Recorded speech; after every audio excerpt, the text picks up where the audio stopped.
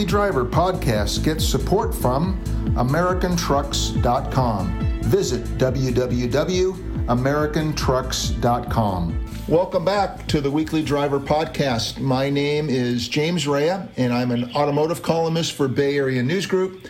My colleague is Bruce Aldridge. I should say it right, Bruce Aldridge. Something like that. Something like that. Bruce, pal. And today we have our 50th episode of the Weekly Driver podcast, and we have on as a guest Christopher Warren, and it couldn't be a better timing because in our part of the country, Monterey Auto Week, Classic Car Week is coming up, and there are 6 auctions with all kinds of cars. And Chris, welcome to our program. We know that you have a lot of expertise, so thank you for being our guest. How are you? Yeah, thanks so much, guys. We appreciate the opportunity to be here. Can you tell us a little bit about your company? And I got a chuckle out of some of the do's and don'ts that you guys have presented to someone who might be interested in purchasing a car at an auction. So tell us about your company and how you guys came up with this great list. Well, Premier Financial Services is the nation's leading provider of lease auctions for financing for exotic, vintage, and luxury automobiles in the country. We do a lot in the classic and vintage world, as well as the contemporary exotic sports car market primarily. And so, we simply, as a company that does a lot with these auction houses year after year, not only at Monterey, but at other auctions around the country, we have a large following of clients and people who buy these cars, who look for other alternatives to acquire them. And so we put together a little list of do's and don'ts that might help someone who's a novice or, a casual observer to, watching these cars on Cars TV or something such as that. Great. Now let's just start with number one. It makes perfect sense, but unless you see it in front of you, you might not think about it. Don't jump into the pool right away. I like that. Attend 1 or 2 auctions strictly as an observer to gain a first-hand understanding of how they work. Pay attention to how serious buyers conduct themselves and the bidding tactics they use. It comes to mind, we went to a Mecum auction last year, and the rate in which those cars go through the bidding process, there's a car like every 2 or 3 minutes. So tell us about, not putting your hand up first, I guess, is what it amounts to.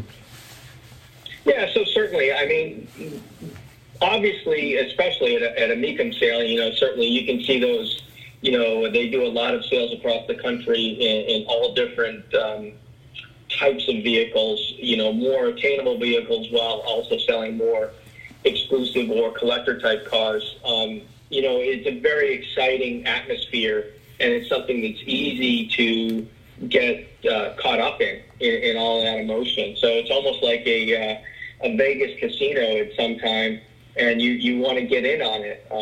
But you can also get hurt if you don't know what you're buying, or what you're paying is not a good price. So we always recommend to our clients to look at what they're getting and know what they want to get, and don't be emotional about it.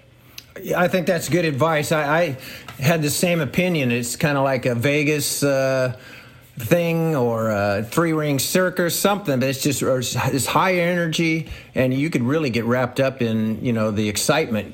That's really good idea. Second thing, absolutely. You mentioned the pre-approval, and that seemed like kind of a no-brainer, I guess. But I'm not sure.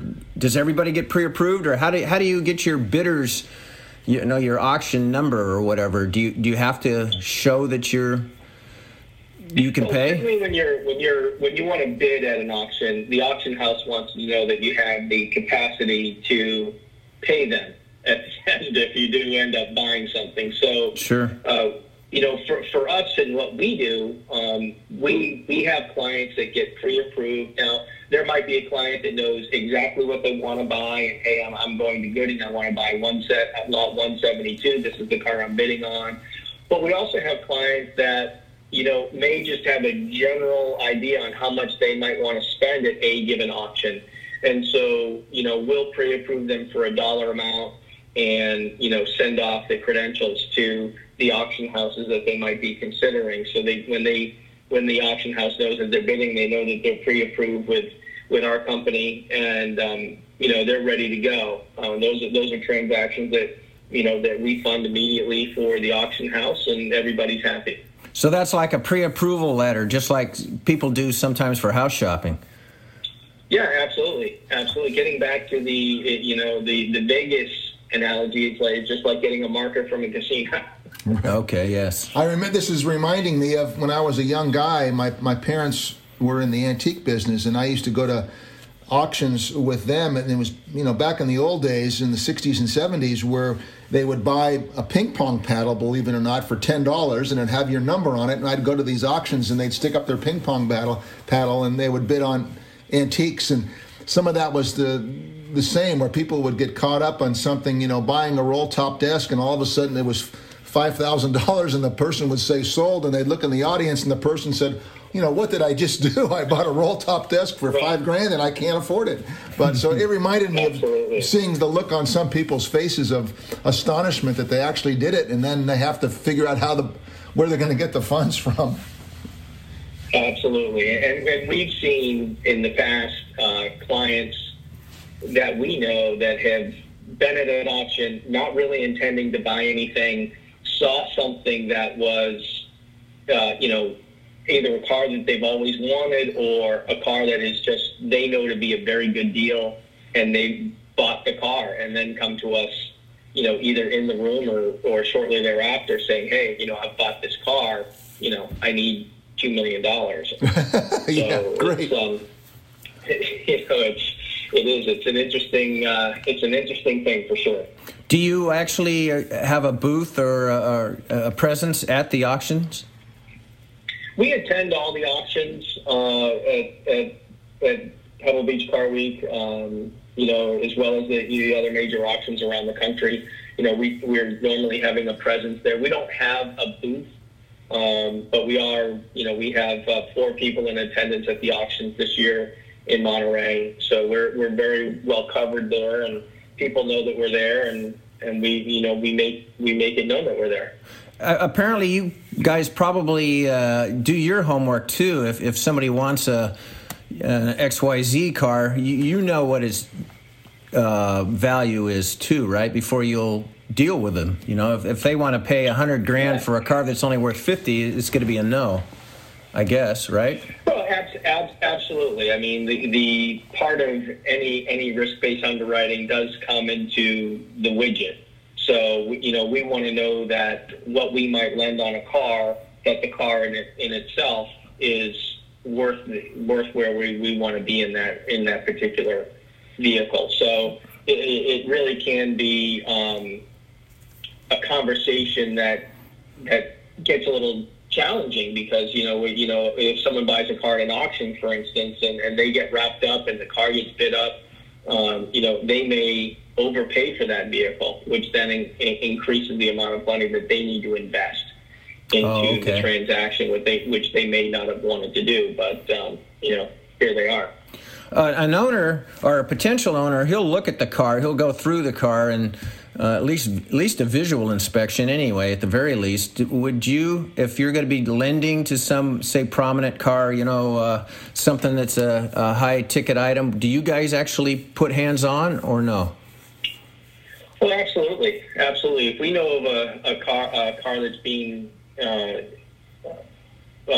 looked at auction, we want to, when we get to the preview days at the auction houses, we want to go look at those cars. We want to talk to the people representing the car at the auction. We might even sort out the owner of the vehicle. We want to make sure that it has the provenance that they say it has. We want to make sure that it is everything that they say that it is. Most of the auction houses do a very good job with due diligence, and certainly, we always advocate to clients that are buying these cars that to seek professional help as to what you're buying. You want to know, if you're not an expert in a vintage Bugatti, before you raise your hand, you want to make sure that you've talked to an expert in a vintage Bugatti. Yeah, now, I hope so. Chris, on a little bit of a personal level, since you've been involved, we've asked other people if they've noticed particular interest in trends in vehicles, number one, and number two, and since you're in this business, do you have any vintage cars? Well, personally, I do not have any vintage cars, although I would love to have some. I'm the owner of identical twin girls who are 11. Yes. Who are threatening medical school. So that's keeping my vintage car collecting on the sidelines for now. Fair enough. Yes. But from what clients are trending or doing, it's a very funny thing, because oftentimes in what we do, we get a lot of phone calls, especially as Monterey is approaching or some of the other auctions are approaching, hey, what's hot right now, or what are people looking at? And it's always a difficult thing, because market trends go up and down. We've seen cars, go up to $1 million, and then the next year they're $300,000. We've seen clients buy cars for $500,000, and the next year they're $1.5 million. So there's always that, hey, can I catch the next wave sort of mentality. But it's oftentimes, we're talking to people about buying a car that they've always wanted, or that they have a heartstring for. I think it's a very dangerous thing to feel like you're going to catch a trend. I've seen people, for instance, I've seen people just a few years ago, they started buying up Lamborghini Countachs, thinking that was the next car that was going to be the car that was bringing big returns, and it never really manifested. Mm-hmm. So those are always the challenges in the auction, especially in the high end collector world. Is what is the next trend? But most people that are buying these cars are, they're not buying them for a short-term flip. They're buying them for, maybe a collector hold, or buying it for, a 3-year turn or a 4-year turn. Very rarely are we seeing cars that are bought at an auction and then quickly turned and sold again. Gotcha. So I'm not sure at the end, are most of your buyers, are they like art collectors? They're collecting them like art for 3 years or so max, or are they just drivers who just want that Bugatti or whatever? Depending upon what the car is, certainly there's people that are buying cars at auction to drive. In many cases, there are people that love collector cars and also see the benefit of investing in collector cars. Again, like you mentioned in the art world, not everybody's a big fan of Impressionist art, but if Impressionist art is returning 30% on an annual basis, then you know what? Heck, I have some money I might want to invest in Impressionist art. Is that an inside tip? Insider trading. I want to do that. Right. So again, it's a lot of the times it's people that are buying these cars, that they have a love for the type of cars that they're buying, but they also see the advantage of diversification in this making this a part of their portfolios. Chris, one of the things that I really liked about these do's and don'ts is some of the etiquette as well. Toward the bottom of the list, there are 2 items: be seated and be quiet. It's almost like what teachers state as students, and then celebrate after the auction ends. I love that too. Like you bought your dream car and you want to go out and have a few cocktails. Be wise about these things, and also I like the fact, be courteous to other people who were there. I know in the few auctions that I've been to, it's a little bit. There are some people who are drinking beer and getting a little raucous, but it's a pretty civil world, I think. But I guess you have to remind people sometimes to be polite and courteous to others who are in the auction house. The Weekly Driver podcast gets support from AmericanMuscle.com, your late model Mustang and F-150 authority, bringing you the hottest products and top-notch customer service for over a decade. No one makes it easier to modify your ride. Visit AmericanMuscle.com today. Yeah, absolutely. And, as we talked earlier, some of these auctions can be very entertaining. Certainly we talked about Mecum. Mecum puts on more of a show than I think than, an RM auction or a Gooding and Company auction. However, while the auction is going on, it is important to understand that it's serious business regardless of the dollar amount for the people that are bidding and for the auction house. So I've seen clients raising their hand in the middle of the bid, waving to their friend to come sit with them, or waving for the waitress, or waving for something, and the auction house is going, and they're taking it as a bid. Yes. It's you have to be mindful of where you are, for sure. Do you know what's the percentage of a typical auction house? How much do they take? I don't work for an auction house, but my understanding is that they have buyers and seller fees that they negotiate with the people that are buying and selling the cars. Okay. So it can be a subjective number, to my understanding. Gotcha. What else, if not maybe something else that's not on this list that you've experienced at an auction that you might want to tell the public when they go? To me, we were just, Bruce and I went last year, as I mentioned, to Mecum, and I've been to a few others, and I mentioned my parents through the years in a whole nother world. But what else might be helpful to the public who might go to someplace like a Mecum? And we were just blown away by the enthusiasm and the business of it. They've got guys with buffing rags right up until the last minute, and it is like a three-ring circus. It's a show. It's a show. So is there anything else that you could offer that would be, good guidelines to people who might be going to an auction for the first time? Well, the people that are going to the auction for the first time, if they're going to bid on a car, certainly they need to know what they're buying, especially when you're getting into cars that might be modified, that might have the, different rear ends or different things like that. You want to make sure that you're not buying a car that is not resellable or not worth what you're paying for it. Those are always very difficult equations for people. You want to seek help of a professional if you're going to buy a car that you're unfamiliar with. It's just very important to know what you're trying to do. And of course, you want to make sure that you do have, if you do win the bid, that you know what that looks like after the fact.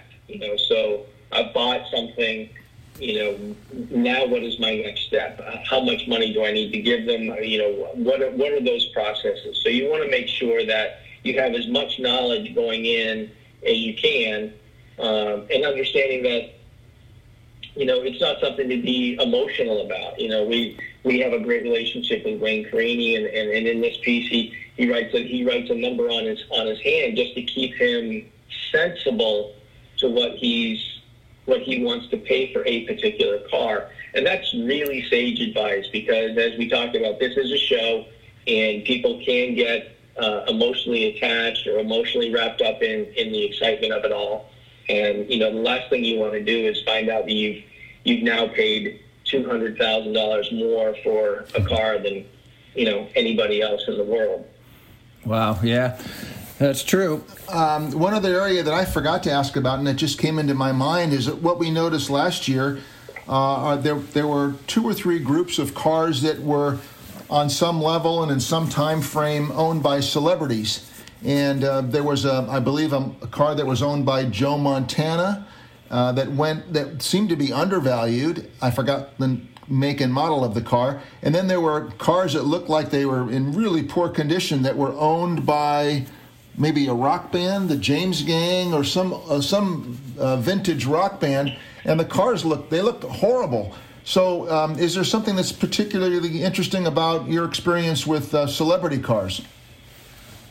Well, with obviously the cachet of a celebrity-owned car, John Lennon's Rolls Royce, etc., some Janis Joplin's Porsche, some of these cars Again, it adds another level of provenance to a particular vehicle that, Jerry Seinfeld is obviously a big Porsche collector, and we know Jerry very well. So, again, these cars add a little extra flair to them, and it's not necessarily about its condition. It's about that part of the provenance that makes the car valuable. I see in a lot of these auctions that we go to and attend that, the auction houses are using the celebrity as an opportunity to raise money for a charity, which is always a great thing. And it's always nice to see a car that's being donated by a celebrity or being donated by, somebody that is very well known in a particular field, that they're giving the money to a charity. Great. So it's always a nice thing. And, again, these cars don't need to be in great shape. A lot of the trend right now is the cachet term is barn finds. Yes. So, you're seeing a lot of cars, at these auctions that, were buried, literally buried for 40 years under the ground. That somebody found while they were putting in a new foundation. And it's crazy, some of the conditions of these cars that they don't run. They need massive restoration, but a lot of times people are buying these barn finds to keep them in that dilapidated condition. I remember a couple of years ago, I think it was at Amelia Island, at the auction, there was literally just a rusted out Ferrari chassis that you felt if you touched it you would break it, but they had sprayed it to try to keep it together, and it sold for $400,000. Oh my God! That's your abstract art, I guess. Yeah, that's your abstract. Yeah, exactly. Wow. Exactly. It's it went in some glass case somewhere in some guy's show garage, and but that's it. But right now these barn finds are all the rage. Everybody's trying to find that needle in a haystack, so to speak. Sure. That, and I heard old trucks are kind of popular right now. Old Ford F-100s. Old trucks are very popular right now. Yeah. I was at an auction, again, it was in Amelia Island, it was a couple of years ago. It was a 1950 Ford F-150, and it was a non-reserve sale, and I think it sold for $18,000, and I was like kicking myself. I'm like, wow, and that truck today is probably maybe worth 3 times that amount. Sure. So, there can be some very good buys out there. I think something to note for your listeners is, these auctions aren't just for, multi-millionaire, people who are well-heeled and well-funded. You can go to the Mecum auction in Monterey and buy a car for $30,000. So it just, what your abilities are and what you're looking to do. But it can be a lot of fun for people who have previously thought that, it's only something for the very wealthy to do. It's certainly not. Gotcha. Chris, that's a perfect way to wrap it up this morning. We want to thank Christopher, we're calling him Chris Warren, from Premier Financial Services. The company provides assistance and obviously financial services to people who are interested in financing a vintage car. Chris, thanks for being our guest. Please visit the website, www.premier, with no E at the end, financialservices.com. Their phone number is 877-973-7700. Hey, Chris, thanks a lot for being our guest. We really appreciate your expertise. No, it's my pleasure, guys. We really appreciate the opportunity. All of the content that we discussed is on our website, so there's a lot of good information there. And I look forward to seeing you guys at Monterey. So give me a call when you're there, and we'll hook up. That'd be terrific. We'll look for you, Chris. Thank you. Thanks again. Have a nice day. Thank you. Cheers. Okay, guys. Bye-bye. Thank you so much.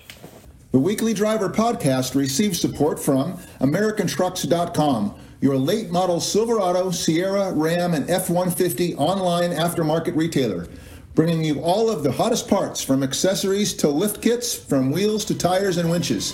AmericanTrucks.com has the knowledge and know-how to make your wildest dreams come to reality.